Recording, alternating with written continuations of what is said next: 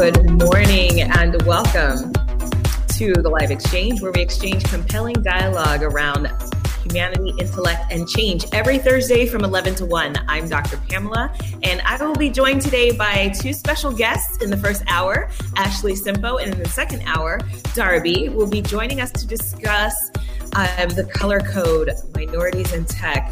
As technology continues to expand at a rapid rate, we take a look at opportunities and roadblocks to minorities, to people of color, to people of underrepresented identities in the tech industry. The technology industry provides an opportunity for disenfranchised individuals to level the playing field and dive into professional expansion. So today we're going to explore the role of minorities in technology and look at the opportunities and barriers that are presented as they navigate through their careers. A really important topic as technology continues to grow and as we, particularly as Black women, continue to grow in our own professions and in the work that we're doing, and really the ways in which we are creating innovation in technology just by being here. So I am really excited about today's show.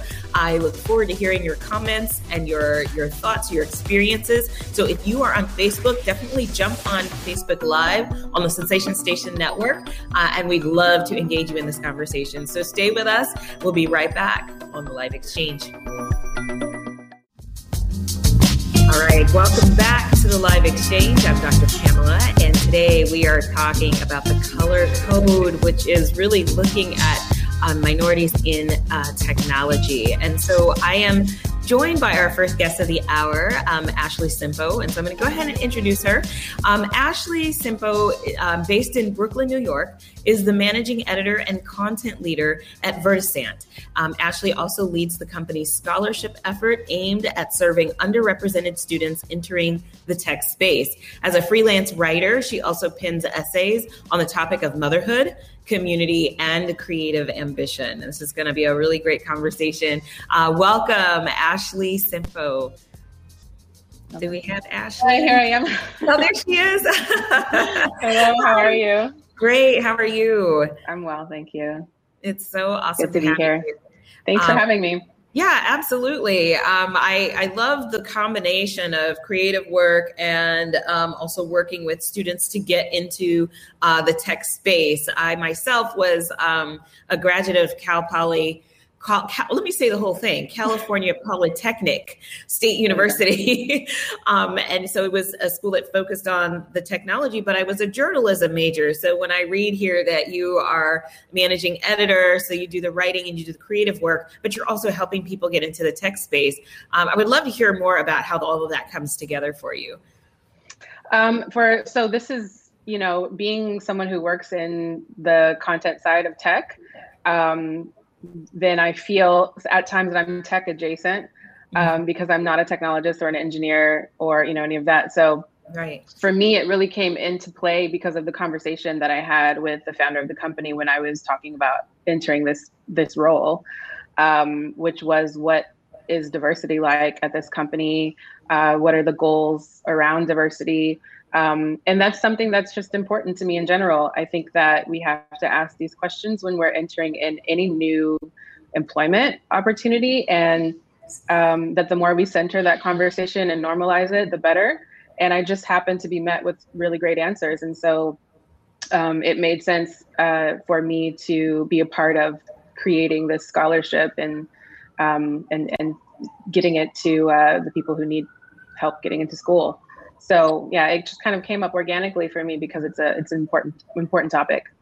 And this is exactly what I mean in the opening when I said that just by us being in these spaces, we innovate, we create, new ideas, we bring new perspectives, whether we are hands into the tech or we are adjacent, tech adjacent. Now, for those of us who aren't familiar, tech is a wide range of things. Yes. What specifically does your company do, and what areas of tech do they cover? So Vertisant is a cloud services company. So they create solutions for businesses that are entering in the cloud, so migration services. And then once they're in the cloud, they help them build in the cloud, and they help them optimize in the cloud, which is a really big topic this year in tech. Yes. Cloud obviously had a huge boom with COVID. A lot of companies migrated to the cloud out of necessity.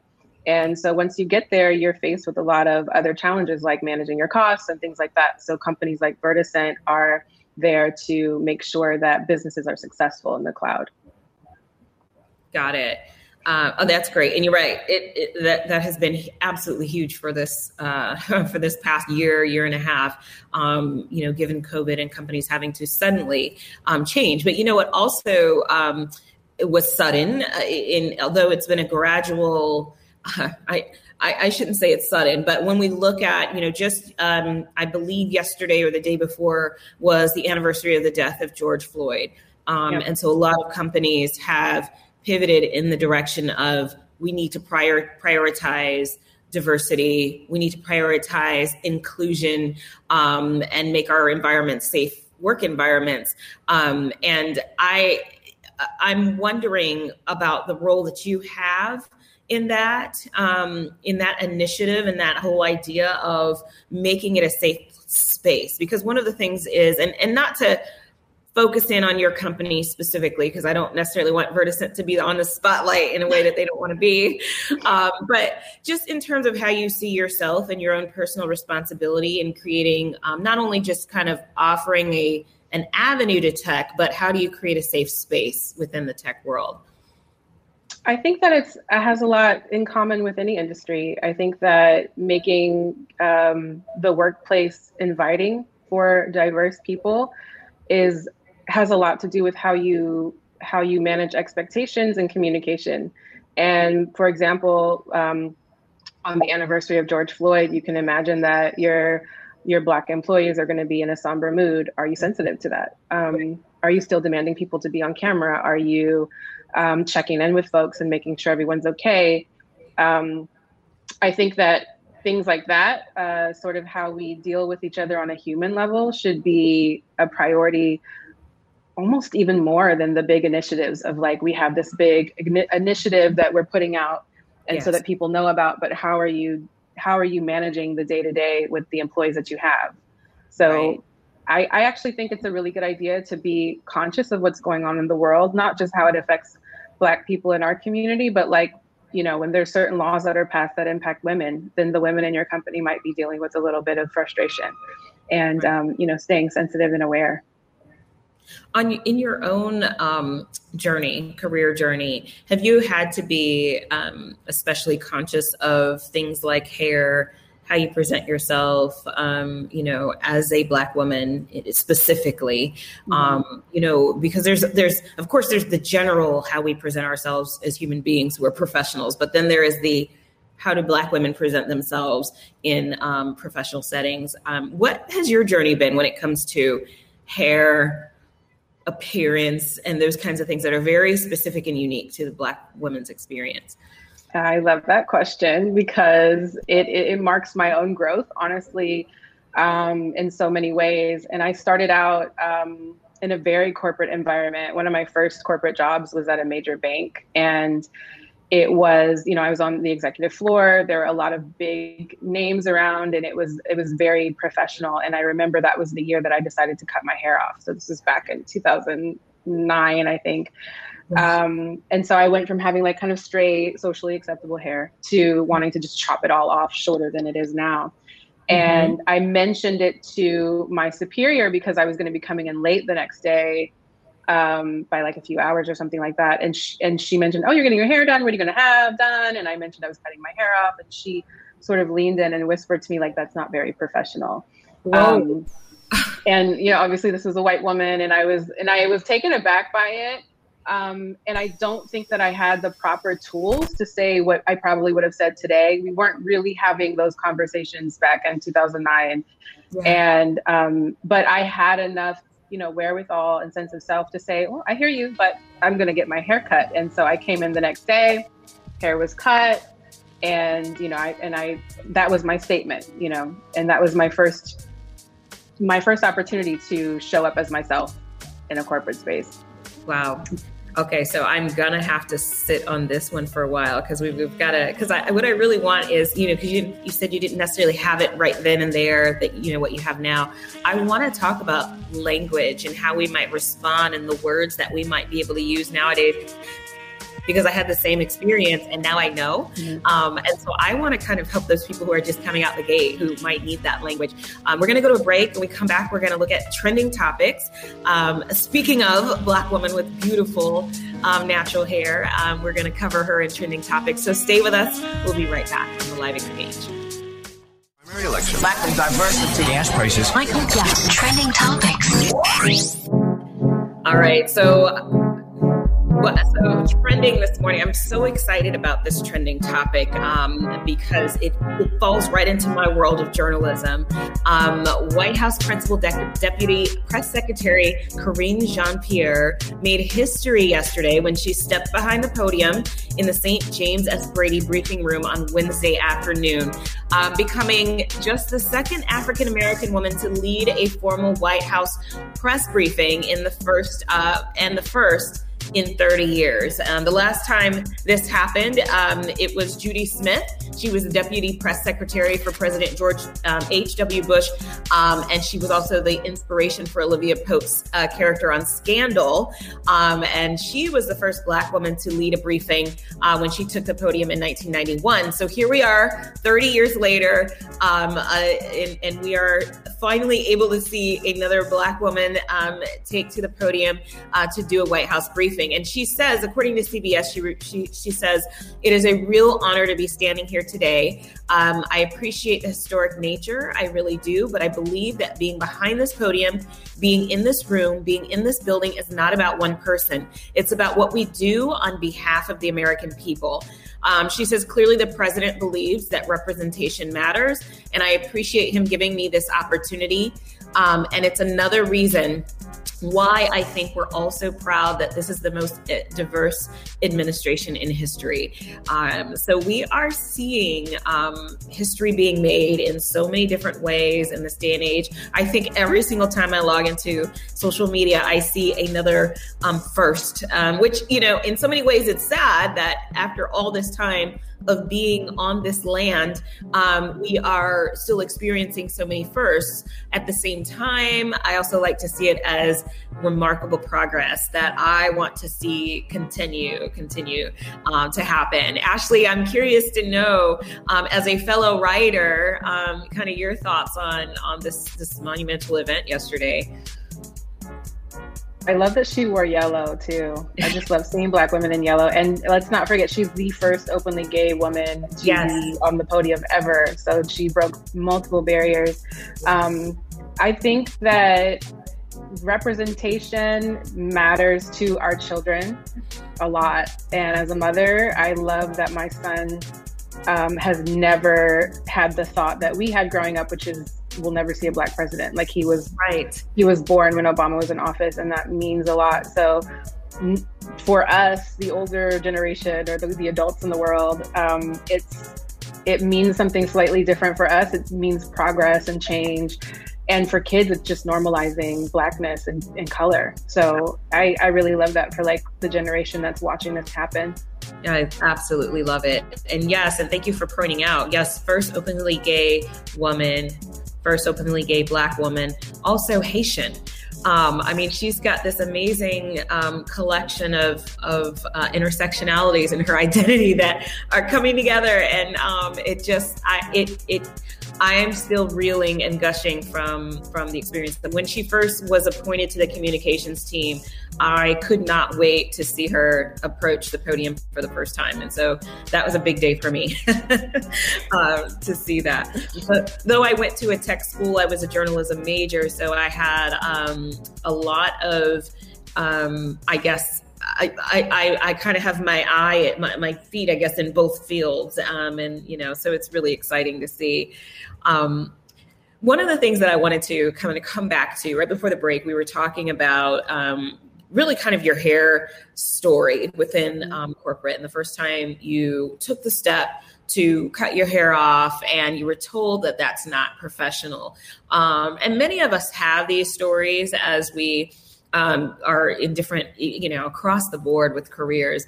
I certainly had that story of cutting my hair off and not necessarily having somebody directly tell me that, but being terrified going into work the next day because I wasn't sure how I was going to be received. And the reception was quiet, interesting looks on people's faces. But nothing, no necessarily any compliments, no comments. I don't know what's worse. It's probably better that they were silent. You spoke to not really having, kind of the wherewithal to respond in the way that you may have today. I think often we don't have the words when this happens for the first time. And so for young women who are coming up and they're emerging into the field and they're just kind of at the beginning of their career journey, what kinds of words or strategies, responses have you learned along the way that you think would be helpful? I think for me, it was rooting myself first. And I think when a lot of Black women of all ages approach that question of, do I wear my hair natural or not? The first thing that we think of is how will it be received, which is kind of sad because first of all, it's about our health. A lot of times the things that we do to our hair, chemicals or heat is not good for us. And it's our preference and we should be able to feel our best. And so I think it was growing into the knowledge that I couldn't really show up as my best anywhere if I didn't feel like I was representing myself and what I wanted to be. So whether that's I want to chop my hair off or I want to wear no makeup or I want to wear makeup or I want to dress this way, those things are a part of my identity. And I only really want to be in spaces where I can exist in whole form. So I think if we start there and rooting ourselves that way, then we kind of go into those conversations feeling a little bit more empowered instead of feeling like we have to defend our decisions. There's no reason why someone can't have locks at work or an afro at work or whatever it is. And so we should, just be more confident about that. And it's a lot of inside work that has to happen first. Yeah. There's a couple of things that you said there, with, first of all, allowing us to exist in whole form, who we are. Let us bring our whole selves, to the workplace. You're going to get better results when you allow people to come in their whole form. And that to me is a reflection of psychological safety. How safe is the environment for someone to be allowed to be 100% who they are? In the past, Corinne would not have been able to, first of all, wear her afro at the White House as press secretary. I don't remember if that's her exact title. Deputy press secretary. And then second, her sexuality would not have really been welcomed. I shouldn't say really, it would not have been welcomed, just 20 years earlier. So really being able to come with your whole self, I think was a huge point, that you made there. Yeah. The other piece that you said that I just have to bring to the light is that we shouldn't have to defend our choices when it comes to our, health and wellness and how we present ourselves. And I mean, that's huge. But that is something that just in terms of coming as we are, but having to defend what we do and why we do it, in fact, have to pass laws that protect us from scrutiny when it comes to wearing our hair naturally. It's interesting and it speaks to kind of the challenge of the journey that we have sometimes. Yeah, I had a lot of trouble with that. And I think that what moved my hand in a more determined direction was motherhood, honestly, just having an unmoving, not obstacle, but I had to be an advocate for myself then. There wasn't an option. I couldn't, change my hair, change my, whatever to make motherhood fit into work. So I started being a lot more rigid about my time and my expectations and just how I was able to show up at work when it came to that phase of my life, because, kids are there and you have to accept the whole person and family that they come with. Absolutely. Yeah. Well, so I want to get to the scholarship piece. You had it, kind of relaunched this scholarship. Can you tell me about that process and how it came about? It was a conversation again that I had when I was first in talks about the role, and it came up that there was this desire to be helpful and wanting to, like, how can we be an aid to this issue in tech when you're talking about really low percentages of people of color in tech. Women in tech are like 1 in 4. I think Black and Latinx people are about 5 or 6% of the industry. It's really, really low, even lower for Indigenous and Native folks, lower for LGBTQIA people who are not, who are openly, queer. So the obstacle, as a startup and kind of a new company, the obstacle that was accessible was providing some monetary support. And so it's not a huge, difficult thing to do to provide some type of support to students. So they submit like an essay, they tell us a little bit about what they want to do in tech. That was a really great process. We got to know these students, incredibly bright students that are really thinking about the future of our communities. The 3 young ladies that did get the award, our last iteration, brilliant. They were talking about how to use, VR creatively and like to protect people in the community and to work with, law enforcement so that they can be more careful with people. And so I think what stands out about this is that when we allow everybody to have a voice in tech is really running our world at this point. We're really talking about a much bigger conversation, which is how can we possibly have an industry like tech that impacts literally every one of us, and it's being created and innovated by people who are that don't look like us. It shows up in the code, it shows up in the algorithms, it shows up in facial recognition, and these things matter on a really real level. So any way to create an avenue into that, I think it's the responsibility of every tech company to do that.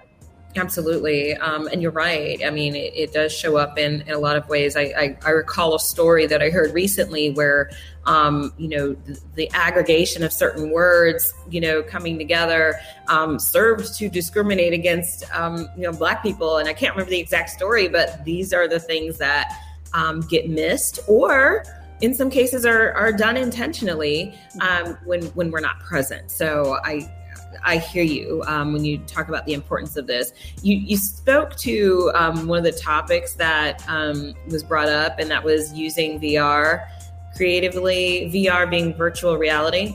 Right. So I want to hear more about that. Okay, well, looks like we have to go to a break, but I would love to hear some of and I don't know if these are private ideas or, but just kind of what's cooking up in the brains of young people that we might want to hear about. So we're going to talk about that when we come back. Everybody stay with us. Today we are talking about the color code, and we are looking at Black women in tech. So stay with us. We'll be right back.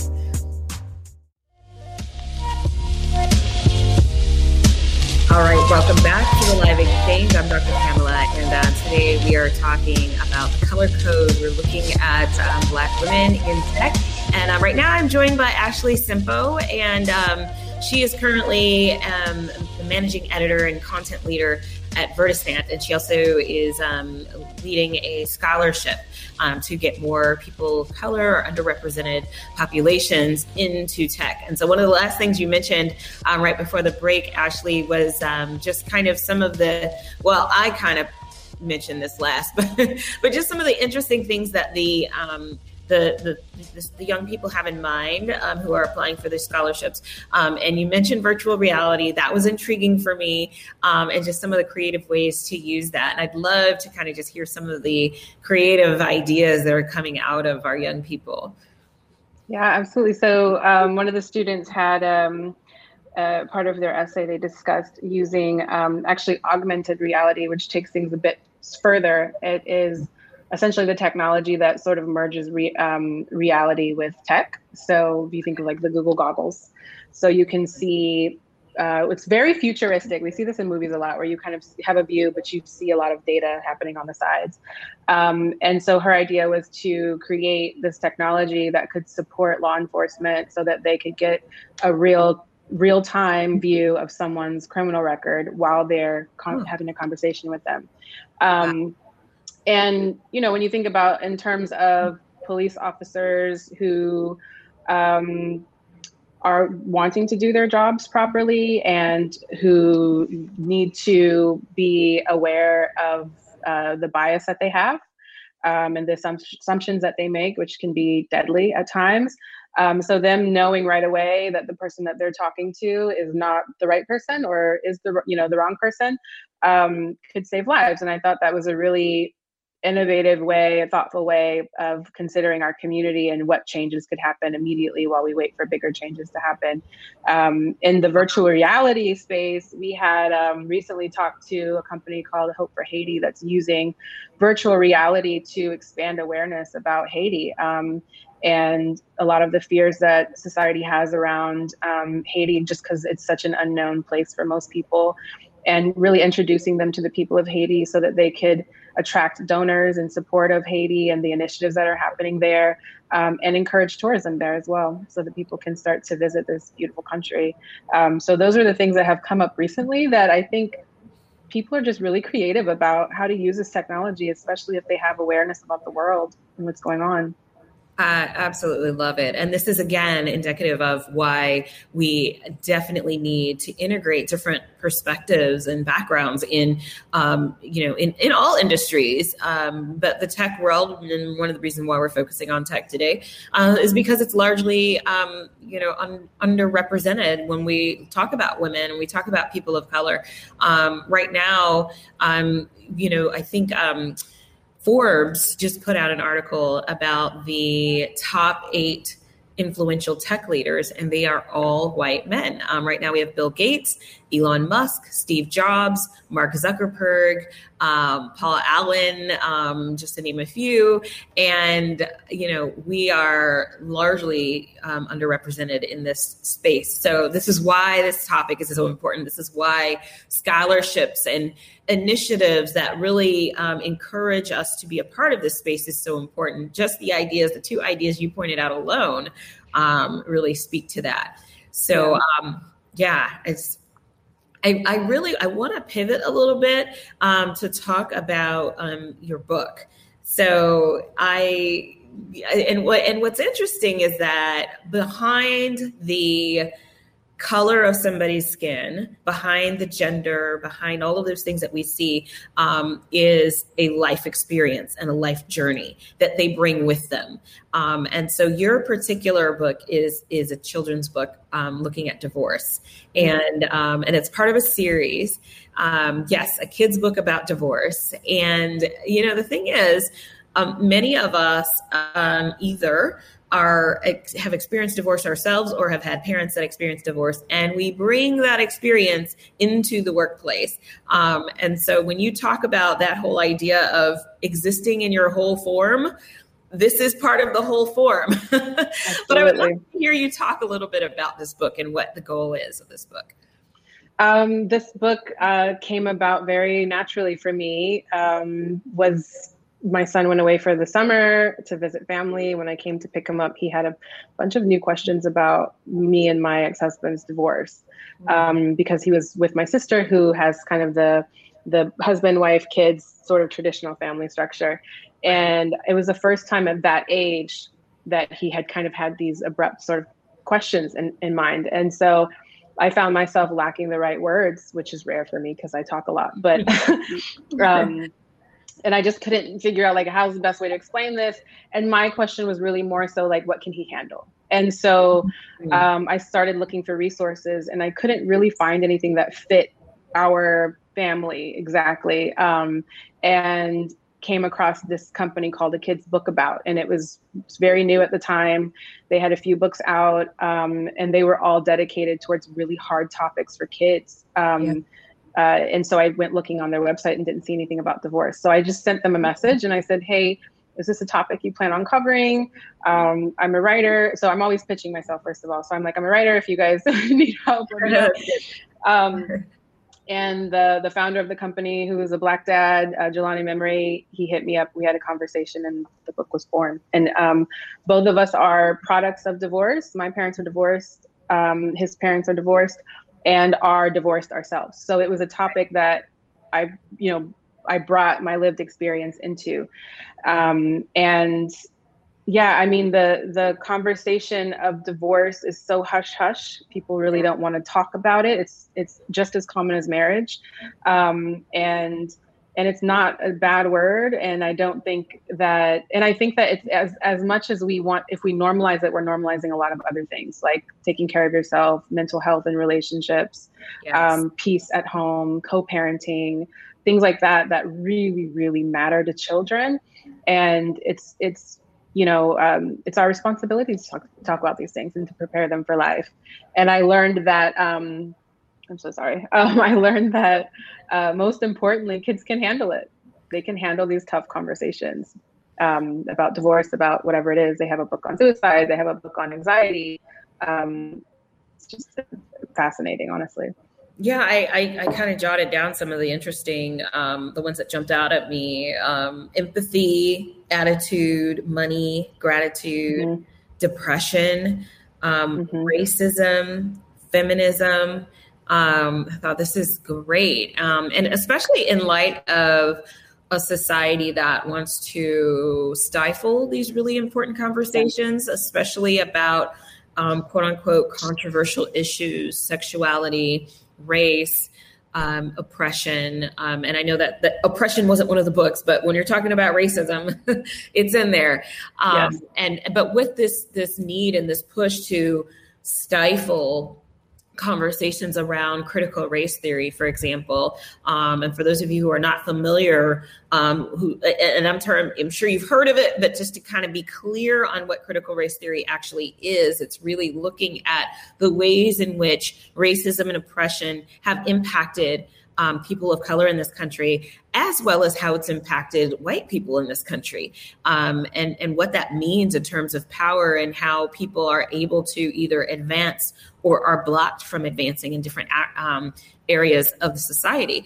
Those conversations need to be had. If I pull tech into this, if we integrate conversations about critical race theory or just race and oppression, which is really what critical race theory is, and we kind of integrate that with technology, what we get are innovative ideas like what you just talked about, finding ways to integrate technology into policing so that we have less danger when it comes to things like getting pulled over, because now there's forms of technology that creatively address that.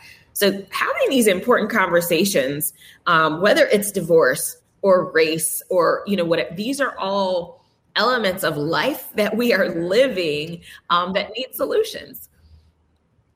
Yeah, absolutely. And I think that these are conversations that should start at a young age. And I think that having the conversation, it should be a lifelong conversation of how are we being inclusive? What is value to all communities for this, not just one? And those kinds of questions will be asked by people who are informed. And I really want to see, which I'm beginning to see, honestly, I have so much hope in this little generation that's growing up right now. Yeah. They are so smart and curious. They have so many ideas, and they're being fed information that they need to know. They are having these conversations at home. And I think in schools, at my son's school, they have conversations about race. And so I feel confident, not naive, I hope, but confident that these kids are going to grow up and we're going to see significant changes happen in the world. I'm with you on that 100% in terms of being confident that we are we're kind of at the the curve of seeing some real change happening. I do agree with you that I believe a lot of it started with them being born with a Black president in office. That's major. And I think one of the reasons why we're seeing so much panic, while we're seeing voter suppression, while we're seeing let's not talk about race in schools, is because it is becoming really obvious that we are turning the curve, and that's scary for people who are in power. And so, sorry, but not sorry. It's here. We'll be right back on the Live Exchange. All right, welcome back to the Live Exchange. I'm Dr. Pamela, and joined by Ashley Simpo, really to have this conversation about technology and our role in technology, and just kind of the ways in which, what we really bring to the table with technology. So I really appreciate this conversation. Ashley, I just would love to know if there's things because you're also a freelance writer. You write essays on motherhood, community, and creative ambition. Where can we follow the work that you're doing with regards to writing? I am on social media. I share all my stuff there most of the time. So on Instagram and Twitter, I'm Ashley Simpo. You can also go to my website, which is blackashley.com. And I have some of my favorite essays that I've written there and just some of the work that I've done on my website. So, okay, great. I am. I love it. So, okay, this is kind of a, out of the blue question, but I'm curious to know what your favorite latest essay is about, and what is it, and what is it about? That I've written? Oh, wow. I know it's an off the cuff question. I think, this isn't latest. Well, I talk about this a lot, but since you asked the question, a conversation that I think is really important is how community supports motherhood, especially single mothers. So I wrote an article for a platform called Matermea, which is for mothers and the community of mothers. And it was about this idea about single mothers and sort of the stereotypes around that identity. And the way that a lot of issues in society are blamed on just single motherhood. Yeah.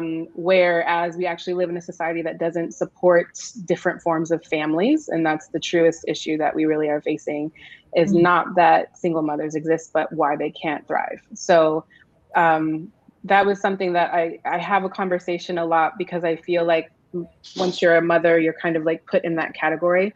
And there's not as many positive conversations between mothers and non-mothers about just life and community.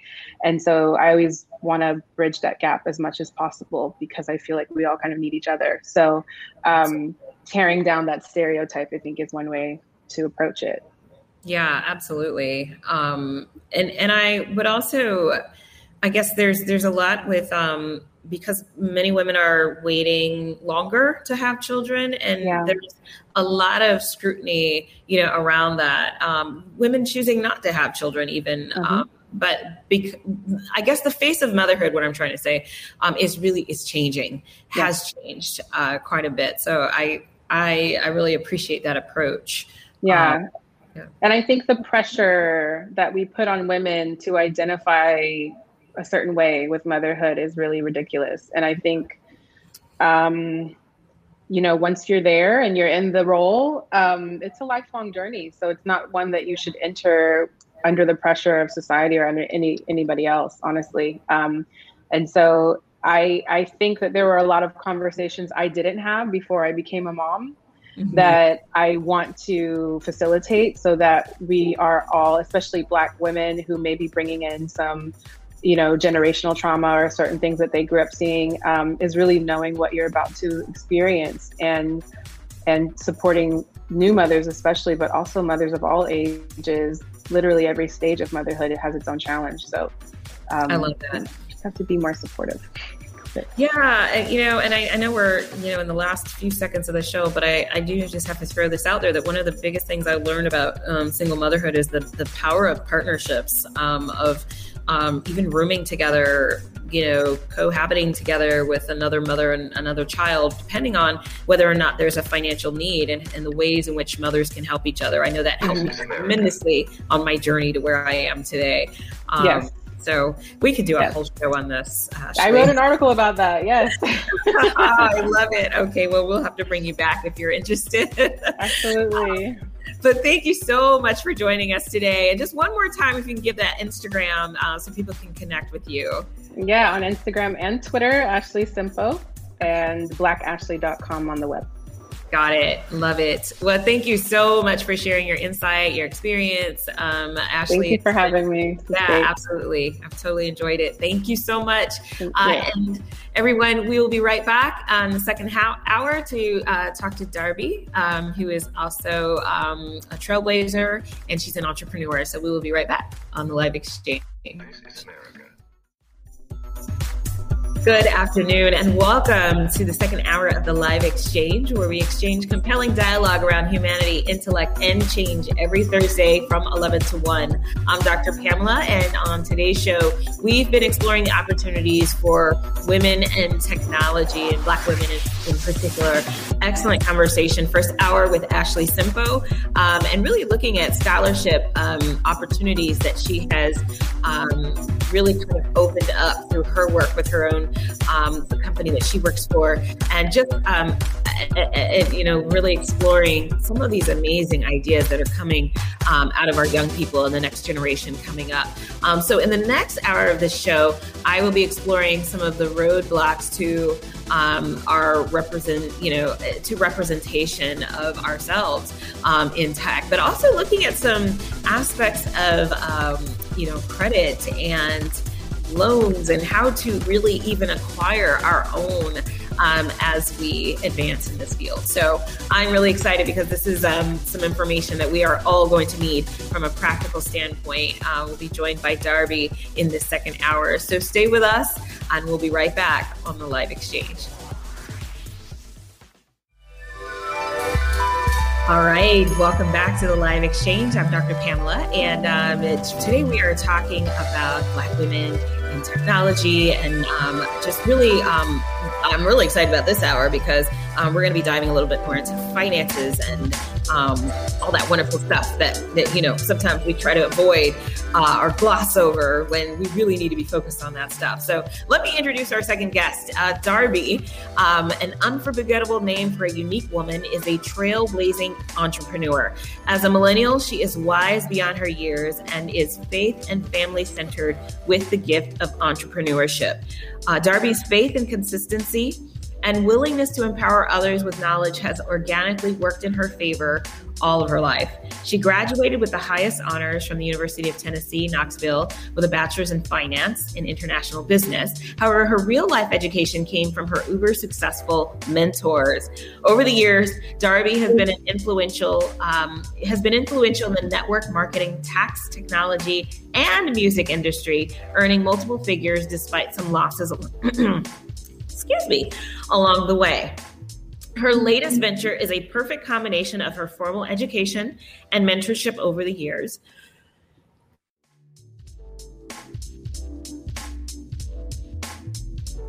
Okay, I'm back. I had a little issue here with my throat. Okay, where was I? The first BCA culture. The first ever automated turnkey software that guides entrepreneurs seeking to build business credit, secure funding, and contracts at the click of a button.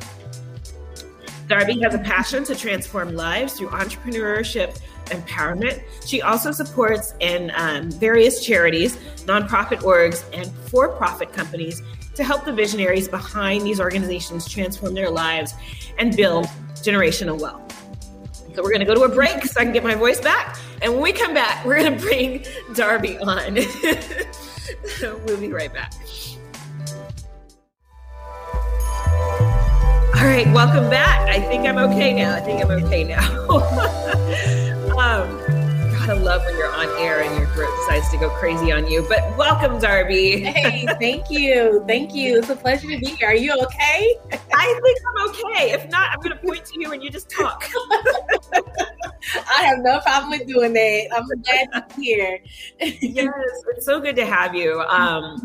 And your bio had a lot and said a lot. And I really want to first start with the technology angle in which you talk about BCA culture.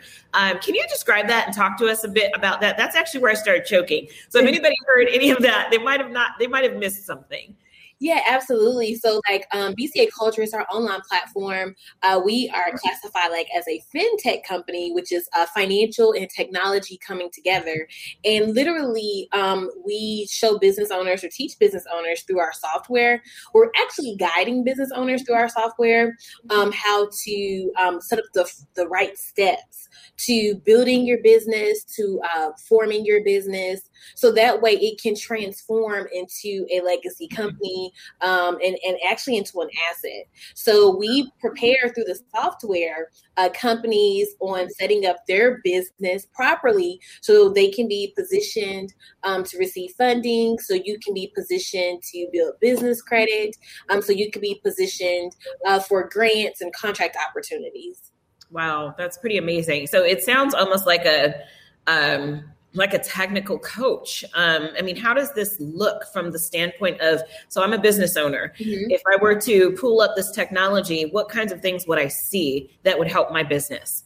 So one of the first things that you would see when you're going through our software is one of the very, very first things that you'll see when you're going through our software is the ability to, we call it a BCA score. It's one, to see where you are and to analyze where you are in your business. And then you will see a section where you would list your goals. And then from there, we will take where you are realistically to where you want to go. And then where BCA Culture is that bridge to assist you into getting to your goals. So some business owners, your goal might be to obtain a business line of credit. Another business owner's goal might be to, obtain some type of funding from maybe a bank, a traditional lender, or a non-traditional lender. So just knowing your goals, we will take that, and then our software guides you step by step on the action steps that you need to do so you can achieve those goals.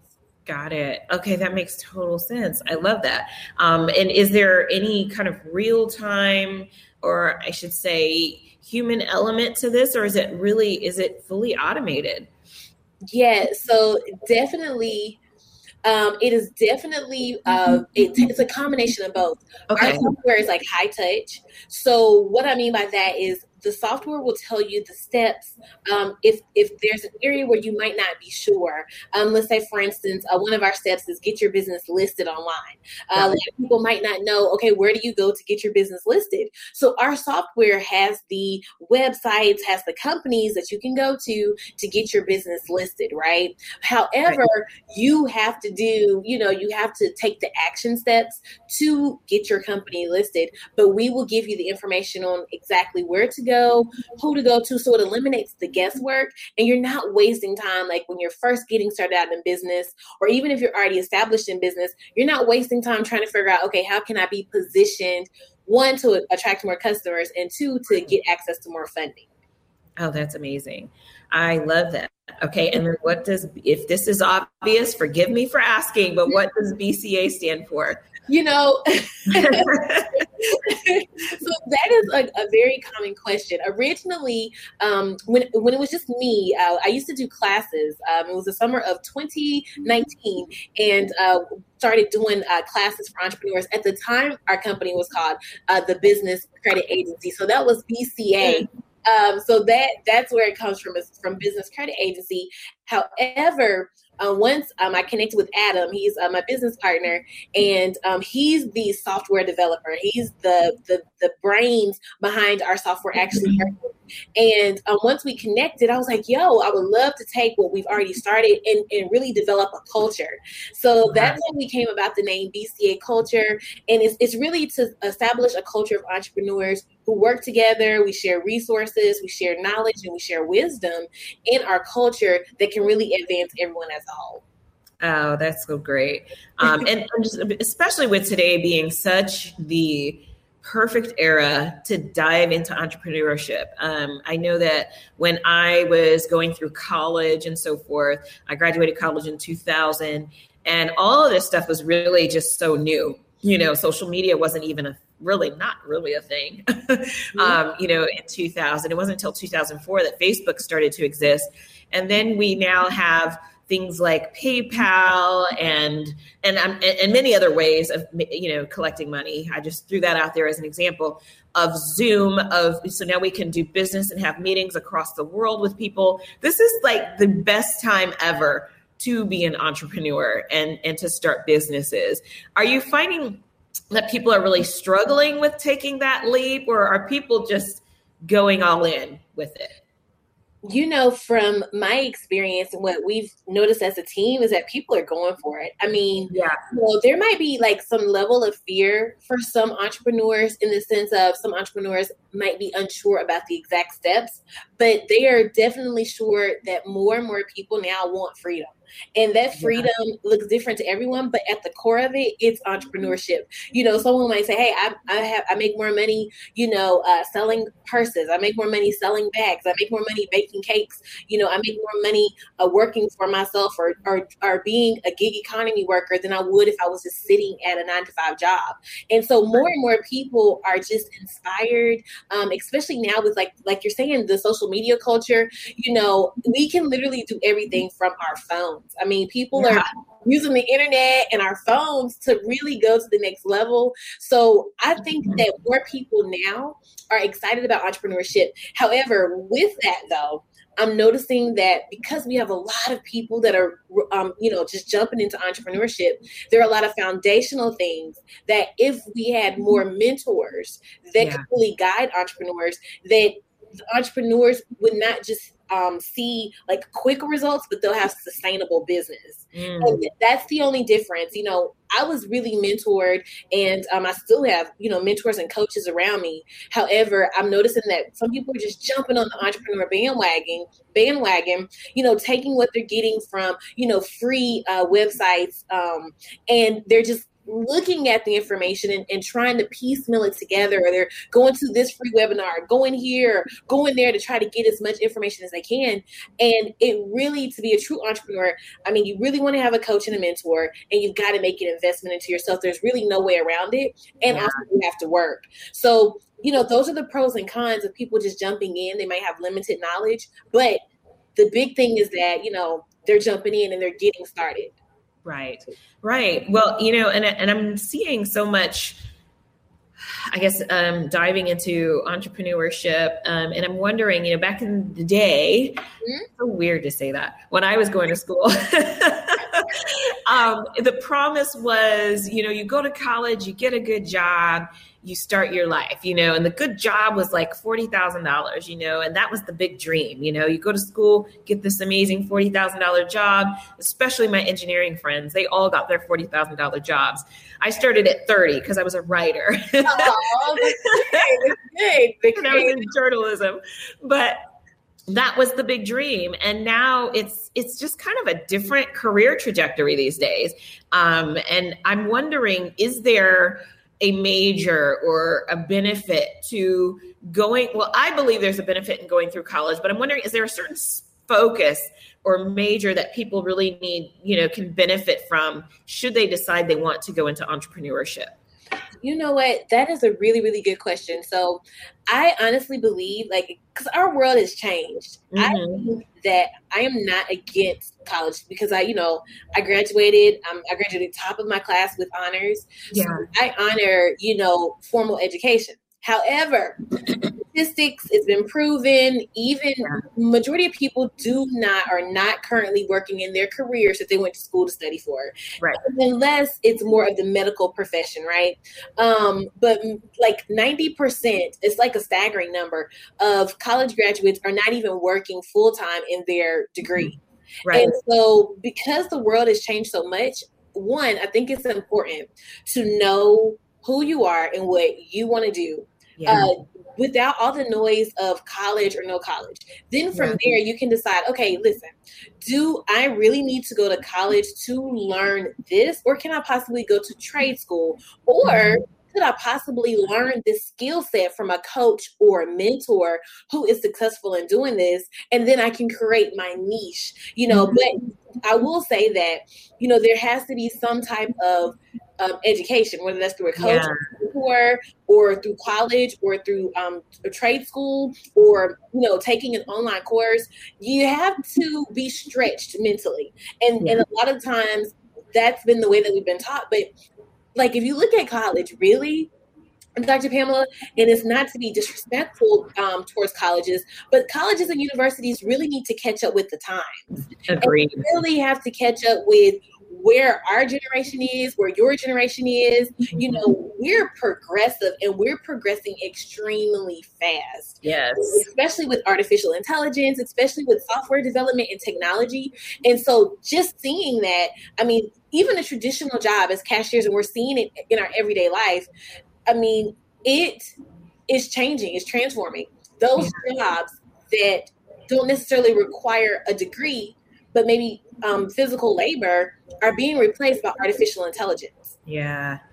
So we have to really, take all of that in consideration and think about, when we're thinking about our career paths or our passions or any business ideas, we really have to be progressive.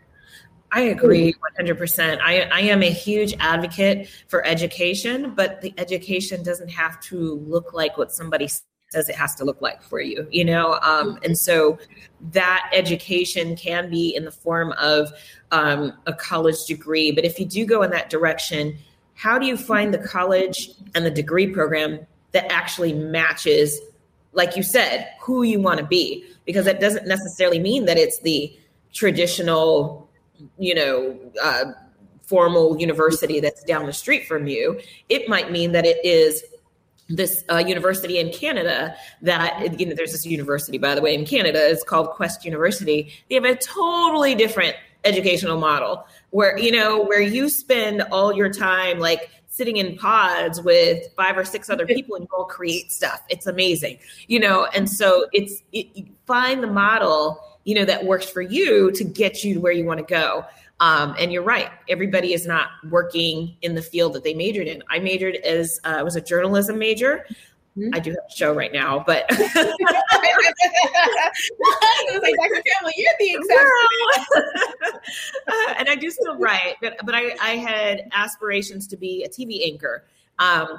Journalism major. My master's degree was in college student affairs. So I wanted to work, and I did do that for a while. For about 10 years, I worked in student affairs, student events on campus and that kind of thing.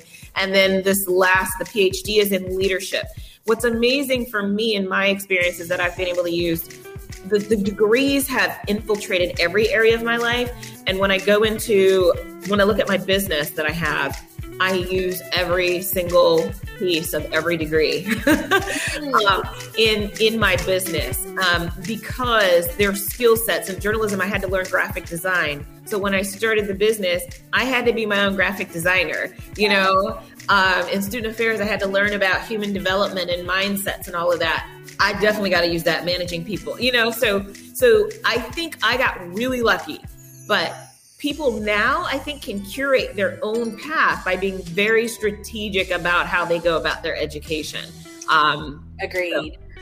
So we have to go to a break. Gosh, I was really ready to dive into that one. So we're going to go to a break.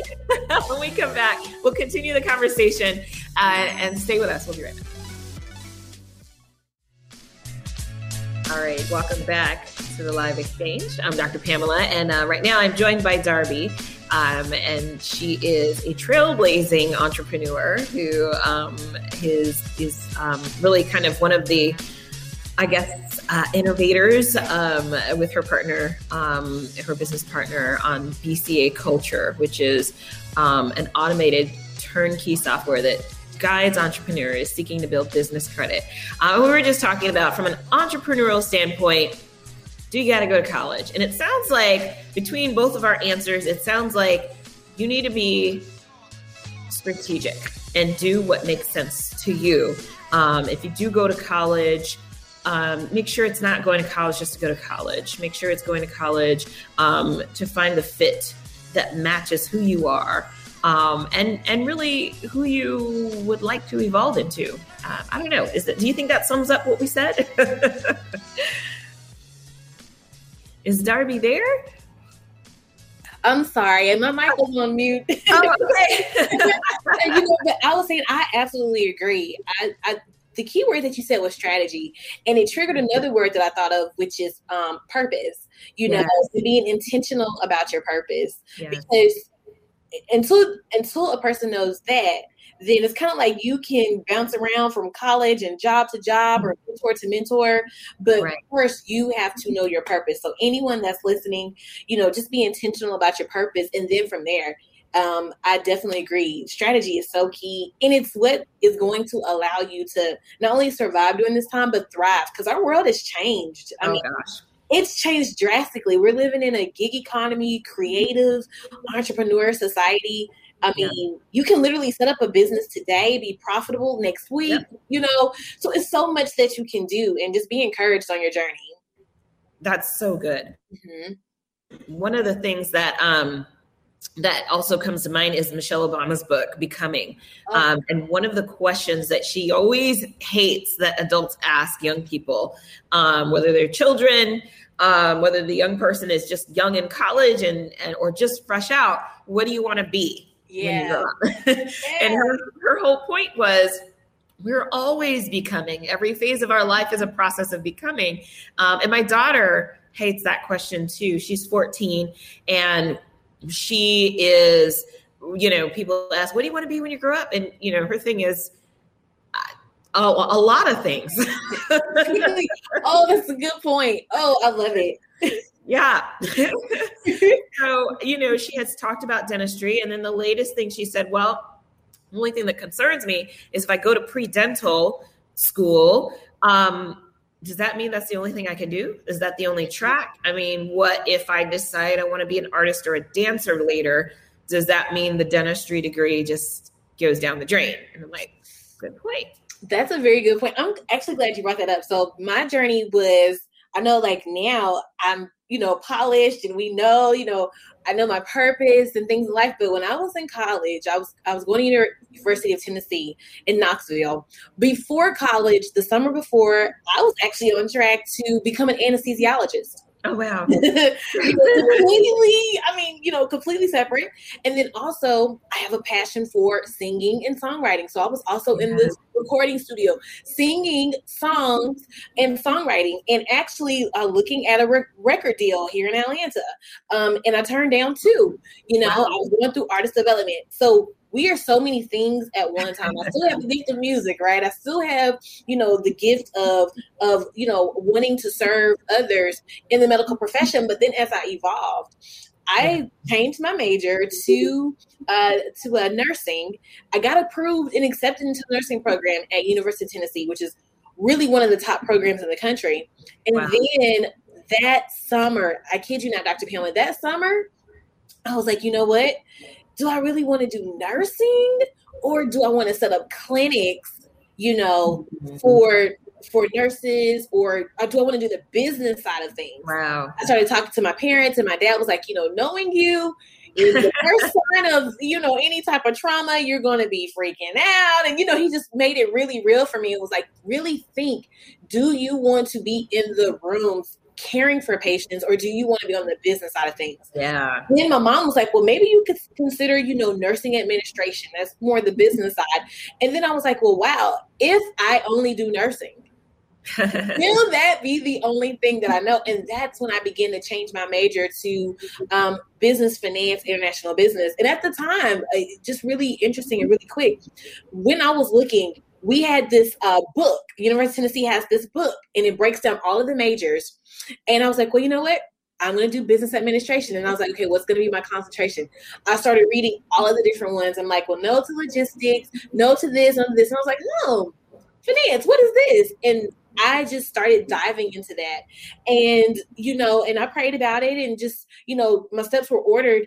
But it takes a process, you know, it takes Yeah. a process. You got to constantly be extracting. And even now, okay, we're doing BCA culture. Now we're evolving into, you know, something additional. We're evolving into something more, just as a company and as a team. So it's like, we're always becoming. And I love that. Like, you know, it's beautiful that your daughter's thinking, well, shoot, if I do this one degree, will it box me or will it allow me to be free? Yeah. Yeah. And that's a big question, because the way you said, education needs to evolve. It needs to catch up. And the way education is structured right now in many of the traditional universities is you take this track and you're done. But, you know, maybe there needs to be more of a multidisciplinary approach. Like right now, you know, you can do liberal arts education and learn about a lot of things, but perhaps that needs to be also from a business standpoint, because whatever you major in can also be a business. I majored in journalism, but I could have graduated and said, I want to start my own media company. But all I know is now, because my degree only taught me to write and design, I don't know so I had to, the business stuff that I learned, none of it was from college. The finances that I learned, the business structure, the business culture, none of that stuff came from college. And it would have been really cool if it did. But I think you're right. Education needs to catch up. Yeah, no, you're right. And that's, you just said something that it's really distinctive, that when we're in college, we're taught to work for someone else. Yes. There's certain business schools, Harvard, that teach you business ownership. Yeah. You know, or Wharton School of Business. Like there's certain like business schools, but the reality of it is that many Americans are going to, you know, colleges and universities that offer multiple, degrees, multiple areas of study, and we're not necessarily being taught how to own our business. We're being taught how to write resumes so we can get a job. Yes. We're being taught how to get our master's degree so we can be top talent. We're being cultured to be the best pick me, you know? Yes.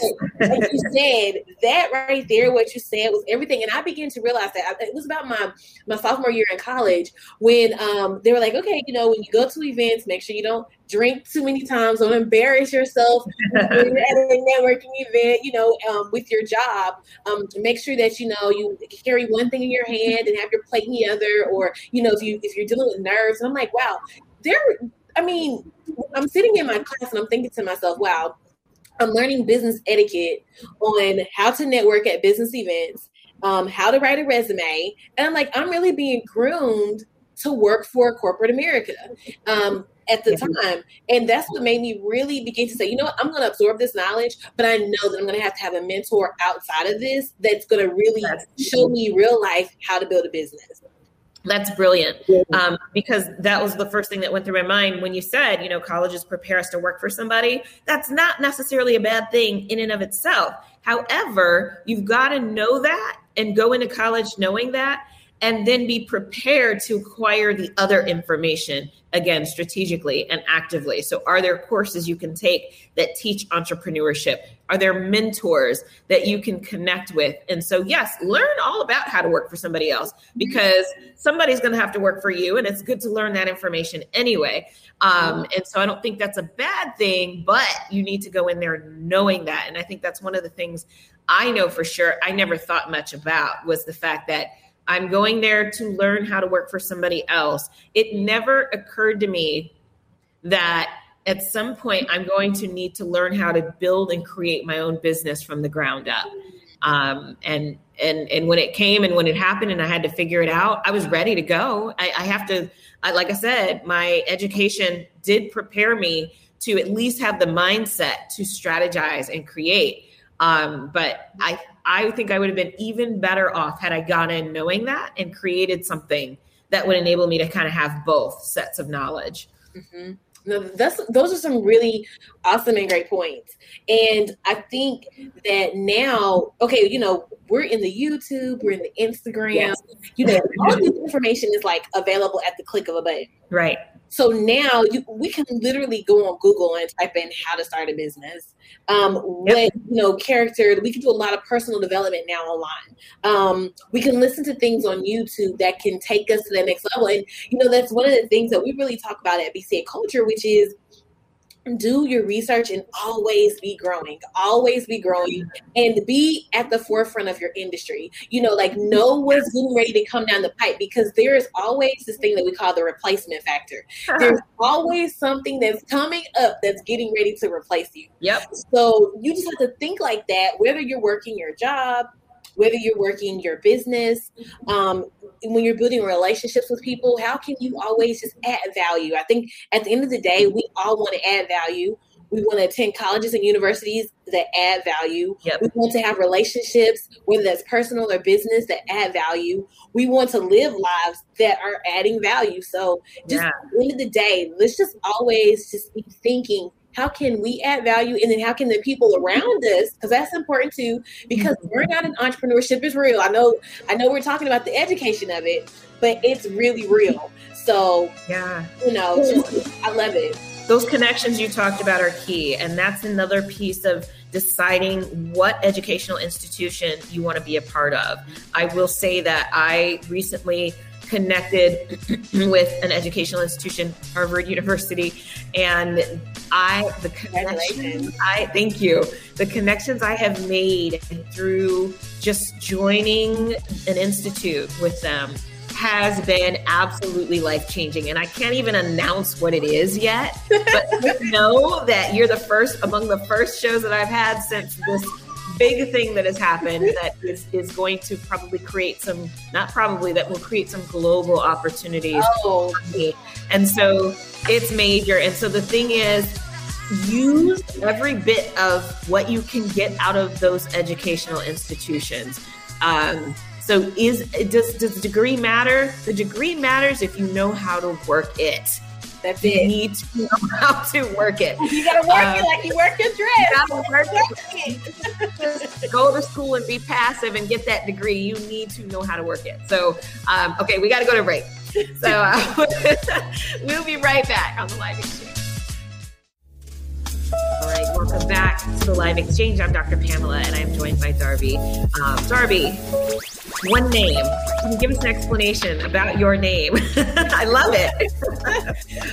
Most in my profession, I think it's the entertainment side of me as well, because I'm just creative. However, I realized that most people just know me as Darby. Just simply no last name. Most people are like, hey Darby.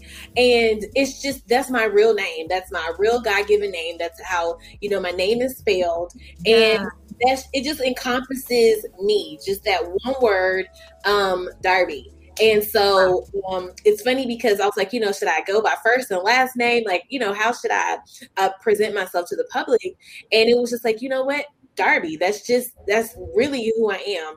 And it's just simple. And people remember my name, Darby. I mean, they remember when it's, when it's the full name, but it's just, Darby just makes me smile. It makes people who say my name smile. So it just works. So I love it. That's why I go by one name. It's not me being bougie. It's not, me being like closed off from people. It's just, that's my name.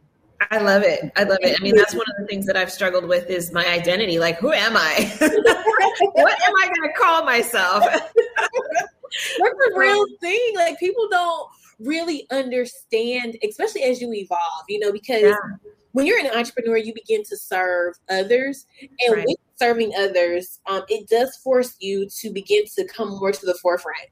And it does force you to have to face fears, whether that's fear of success, fear of failure, just things about yourself. Oh gosh, like as you start getting out in public, do I want this out here about me? People start probing and start wanting and start asking questions and start being curious. And so that's another side of entrepreneurship, that service side that requires you to be actually available more to people. So that's why I wanted to just say, you know what? I just want my identity to rest in my God-given name. And Darby is just, that's everything about me is in that name. I love it. That's great. That's wonderful. I had to ask, so I probably should ask in the beginning, but you do a lot of work with funding and financial literacy and so forth. And I'm curious to know, what is one of the biggest misunderstandings that you've seen people go into business with from a financial standpoint? What do people miss the most? People want miracles. People want miracles. And they think that, hey, some people are coming, they do not have personal credit together, but they want to come on the business side and say, hey, I want $100,000 in funding. I have no history of any type of, records. I don't have any history of my revenue. Wow. Just they expect something for nothing. Yeah. And that's not how the world works. That's one of the biggest misconceptions. Anything with funding, you want to be prepared. And there's only two ways that a person can get funding, Dr. Pamela. You can either get it with your personal credit, or you can build up your business credit and achieve it under your business credit. But either way it goes, you still have to have some type of credit, some type of history, some type of documentation that can take you to the next level. Right. So, there's I get them a lot. I don't know if this is common, but I get this a lot. Text messages, spam calls, email saying, we're going to get you $250,000 tomorrow. And how do you know what's legit and what's not? There are a lot of funding companies out. Sorry if you hear my son in the background. Well, that's okay. But there are a lot of funding companies that are out. And I always say vet them. Call, research them, Google them, look at some reviews, see what type of funding they're doing. If it's equipment funding, if they're doing factoring, where, are they looking at your invoices and giving you a percentage back on any outstanding invoices? Do they charge, look at those interest rates. Are they charging superfluous, like extra, high interest rates? Is it something that you're willing to afford? Is it something that if they're asking for collateral, is it something that you're willing to sacrifice? So you want to look at the totality of it. And then sometimes you might think, oh, I need 100,000, but really, when we look at, your expenses and we look at your growth and where you want to go, you really don't need 100,000. You might only need 50. Right. So just really take inventory of realistically where you're at and what it's going to take you to get to the next level that you can manage. Because the reality of it is most people want to be able to have multi-million-dollar businesses, but can you manage that? Yeah, absolutely. That's such a good question because, and a lot of people like to throw that number around a lot, a millionaire, multimillionaire business, which really, if we look at what the definition of that is, and maybe you can clarify that, does that mean that you have a cash flow of million plus or that your balance is million plus after expenses? Some people, the correct way to go about it is to look at your cash flow analysis. Of course, look at your profit loss. Look at those things. A lot of people I've seen have $1 million on paper, right? Their profitability is extremely low. They're probably walking away with, $50,000 to $60,000, when it's all said and done. And I would much rather prefer to have a strong cash flow and an extremely profitable business. Yeah. Because especially now with the rate of inflation, with the dollar value decreasing, and there's so many different alternatives out here to currency now, you just want to make sure that you have a strong cash flow business, and you also want to have a strong credit history as well, so you can get access to cash flow. But some people calculate, a multi-million-dollar business on net worth or assets, or, hey, I own this, or my building is this or that. But at the end of the day, cash flow still works. It's still good. So make sure that your business can have some proof of cash flow, and you can continue to grow. But I would definitely prefer to have a strong cash flow business, and you can continue to increase your assets. Right. Yeah. I mean, I just think this is important because a lot of this stuff gets thrown around and, I often just kind of give it the side eye, like, you are not a multimillionaire. It's like, stop it. But I get it. The presentation is everything as well. One of the things that we talked about early on is just kind of when people are starting their businesses. One of the things that you said is that, there's a lot of fundamental things that are missing. And you also said that, sometimes people just go for the quick results as opposed to what's sustainable. And I'm curious to know what that might look like. So somebody who is trying to dive into their business, What does it look like how can you tell when somebody is going for quick results versus really kind of doing what's sustainable for their business? That's interesting. Sometimes you don't see it off bat. Sometimes I've worked with a lot of entrepreneurs and they say, oh, I want to, have this and I want to do this within 12 months. Okay. That's a short-term goal, right? Right. Most people think short-term is 3 to 6 months, but really when you're building a business, you want to be in that thing for the long haul. You're making a commitment over the next 3 to 5 years to really build something that's sustainable. So most people are already starting off with the short-term thinking, oh, I need to have this within 12 to 18 months. I need to have this within 24 months, and the reality of it is it's going to take anywhere from 2 to 3 years to really build something that's sustainable. Even if your business is profitable within your first week, even if it's profitable within the first few months, you really want to see your business go through all different types of seasons to really be able to track your sustainability. So to answer your question, sometimes we don't know. When COVID came, no one saw COVID coming. There were a lot of people who had very profitable businesses prior to COVID. Then when COVID hit, it's like, what? So there are some unforeseen circumstances. Maybe your business is located in Florida. You have a food truck. It's doing extremely well, and boom, you get hit by a hurricane. Right. So there's different outside factors. But I will say that if your intention is pure and you're going about it the right way, your business by default will be sustainable. Yeah. But if you're going about it in the sense of where you're saying, okay, I'm just setting this up because there's money involved, there has to be something deeper than that because money comes and goes. Yeah, absolutely. And the other thing about money, I think the best thing that we could have done for our company was we have percentages of what goes where. And a pretty good percentage goes to kind of the savings and taxes. And thank God we had money going to those two places because when COVID hit and enrollment dipped, we were able to pull from that account and then we were able to cover taxes. And so we didn't know COVID was coming. Nobody knew. But it's we were thinking we're going to use this for bonuses at the end of the year, but it worked and it kept us afloat. So just really good information. We're going to go to our final break, and then when we come back, we'd love to hear how to get connected with the work that you're doing. So stay with us. We'll be right back. All right, welcome back to the Live Exchange. I'm Dr. Pamela, and I'm joined by Darby, and we are talking women in tech and people of color in tech, and just really entrepreneurship, a lot of things. And one of the things that I wanted to just kind of run by you really quickly before we close out. We had such a robust conversation. I didn't get to bring this point up. And this is just kind of looking at that controversial aspect of women being represented in technology and entrepreneurship. And one of there was an internal memo by a guy named James Damore at Google, and he actually was fired for this. But his argument was that biology is the reason why women are not more prevalent in tech, meaning that we are just not necessarily, that it's biology causes, that it's, kind of back to that argument of being the weaker sex and so forth.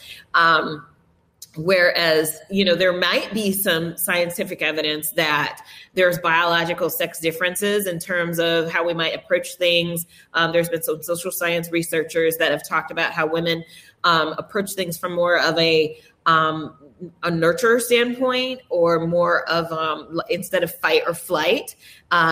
There's a researcher who talks about mend and attend to. So there are some differences between men and women, but those differences are not inherently why women are left out, but it's more so that what the status quo has said has made some of these biological differences between men and women unpopular. So the fact that women might be a bit more nurturing has been seen as not popular in the research. In the business realm. But we are shifting, I think, to where that is more acceptable. Emotional intelligence is more of an expectation.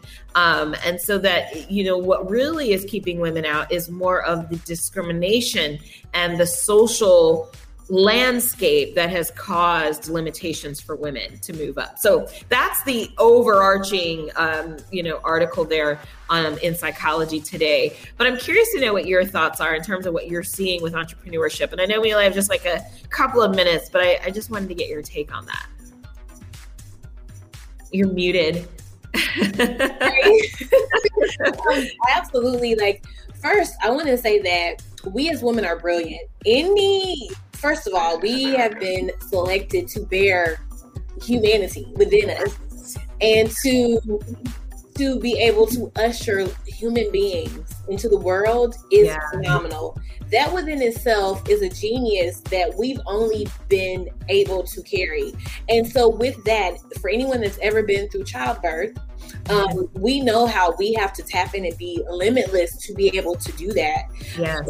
And even for any woman that has not had that experience, or maybe might be limited to that experience, the mere fact that our sex has been selected to be able to bear that is phenomenal and limitless within itself. So we still all carry that capacity of being limitless. Yeah.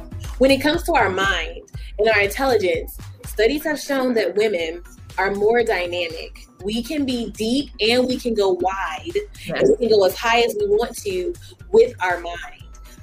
And so with that, I would say that a lot of times it's not necessarily the fact that a woman cannot do a thing. It's sometimes our minds have to be exposed to it in order to know that we can do it. Yeah. So if doors and opportunities are limited, if there are meetings outside or meetings outside of the meeting that women are not invited to, right? If there are boardrooms where there's conversations that women are not in, it does limit the ability and the capacity for someone just to be exposed to it mentally. But at the core of the question, can we do it? Is it based on our biology? I mean, we bear life. So our biology makes us even more qualified. Exactly. Yes, I love it. You into the world, man. So yes. We carry that seed. So our ability is limitless, just like our men. Our men's abilities, we're limitless. We as human beings just have to be exposed to it. We have to know that we can do it. If I take a child, 2 children, they grew up in the same household. One child's exposed to technology, the other child's not. The one that's exposed to technology is definitely going to be more privy or more inclined or more curious. My 2-year-old, he's around the house breaking down lamps, right? The lamp that's behind me, he pulls it down, unscrews the light bulbs, takes off the shades, curious, like a little engineer. Yeah. But he's exposed to it. So it's all about exposure. We can do anything. We can do anything. I love it. So yes, our biology adds to our ability to be able to do it. And the sociology is the thing that makes it more complicated. So we need to get it together. I love it. Okay. Well, of course I would ask you that question at the very end, but the conversation was so robust and we are over our time. So I'm going to have to go ahead and can you let everybody know how they can connect with you? And then we'll wrap up. Absolutely. Feel free. You can go to our website, bcaculture.com, and that's www.bcaculture.com. Thank you so much. It's down here. And you can go there. All of our contact information is there. On all of our social media handles, we're at BCA Culture. And on Instagram, we are at BCA Culture Live. So thank you so much. It was an honor to be here. Thank you so much. Oh, it was such an honor to have you. This has been such a great conversation, such an important topic covered. And thank you all for tuning in to the live exchange this week, where we exchange compelling dialogue around humanity, intellect, and change every Thursday from 11 to 1. As we close today's show and today's season, as this is the last show of the season, we would like to thank all of our viewers and listeners and absolute phenomenal guests that we've had today and this season for just an amazing season. So please tune into the live exchange when we return in August. And remember, together we can right the wrongs, we can speak the truth, we can rise above, and we can stand for change. Have an amazing and safe summer. Thank you.